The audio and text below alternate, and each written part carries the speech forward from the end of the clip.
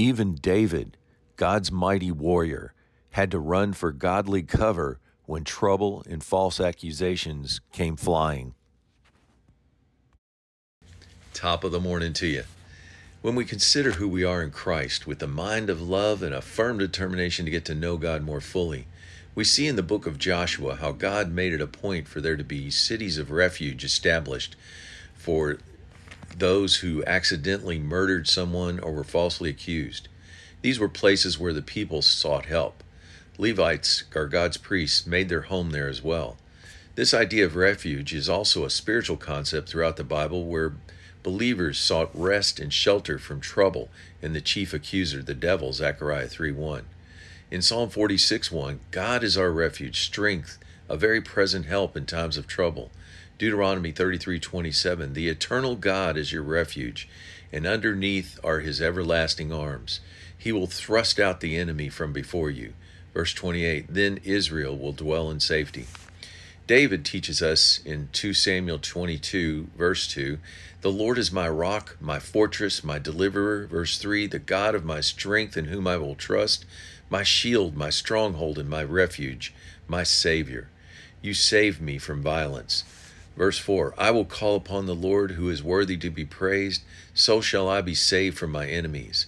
Psalm 57:1, in the shadow of your wings, O Lord, I make my refuge. These calamities pass by. Psalm 91:2, I will say to the Lord, he is my refuge and my fortress, my God, in him will I trust. Verse 3, he will deliver you from trouble. Verse 4, he will cover you with his feathers, and under his wings you shall take refuge. His truth shall be your shield of protection. And God replies in Psalm 91:14, because he set his love upon me, therefore I will deliver him. Verse 15, he shall call upon me and I will answer. Verse 16, I will show him my salvation. Hebrews 6:18, it's impossible for God to lie. The refuge God offers is a place of rest for those who believe and obey.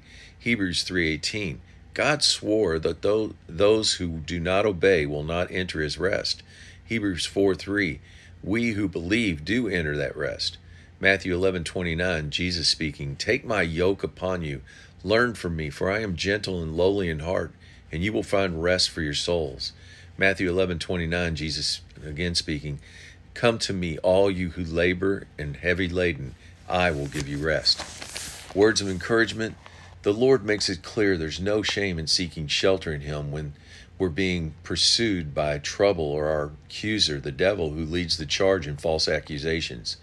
David, a mighty warrior for God, often resisted by hiding under the shelter of God's wings. So also we must humble ourselves and pray.